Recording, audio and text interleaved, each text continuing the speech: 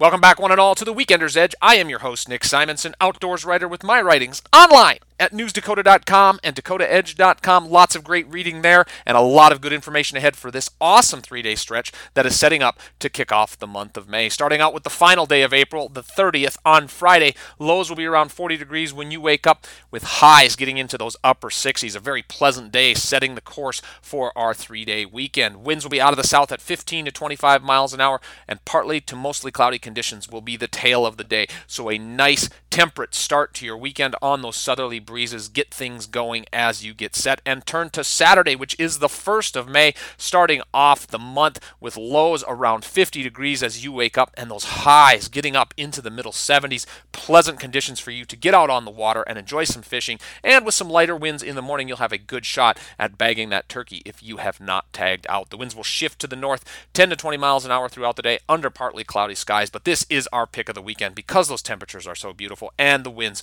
will be a little bit less than, say, on Friday and Sunday. Turning to that final day, Sunday the 2nd, upper 40s when you get out of bed, highs into the middle 60s. You're going to have those light and variable winds early in the day. So if you're getting out there for those turkeys, that is the time, right around sunrise and then into the early stretch of the morning. But the winds will then be out of the north, 17 to 25 miles an hour by the time we hit midday. And again, partly cloudy conditions will set the skies for your final day of the weekend. So all in all, a great start to the month of May, strong finish to April. I hope you enjoy some time, whether you're out in the turkey blind or you're out on the water catching those walleyes, those pike, whatever's left of those trout in your favorite trout lakes, and those crappies that are running up shallow for the spawn. A lot of awesome opportunities. Take advantage of them all. And of course, the one I bet you thought I forgot, my favorite, smallmouth bass. Whether you're on the Cheyenne River, Lake Ashtabula, Spiritwood Lake, now is the time to get on those big brown footballs, those huge bronzebacks that are staging to spawn. And you know what? You gotta keep it simple. When you're looking around this weekend as those waters warm and those fish start to push up,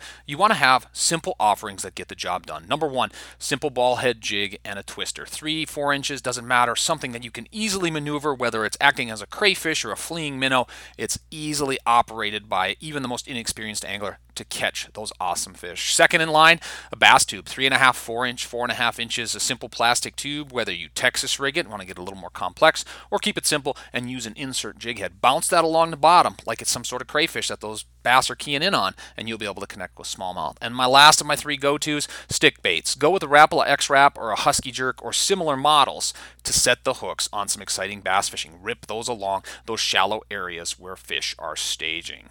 That wraps up the show for this week, folks. Whatever it is you're fishing for, whatever it is you're hunting for, I think you're going to find it this weekend as conditions align for an awesome 3-day stretch. For the Weekender's Edge, I'm Nick Simonson. Good fishing to ya.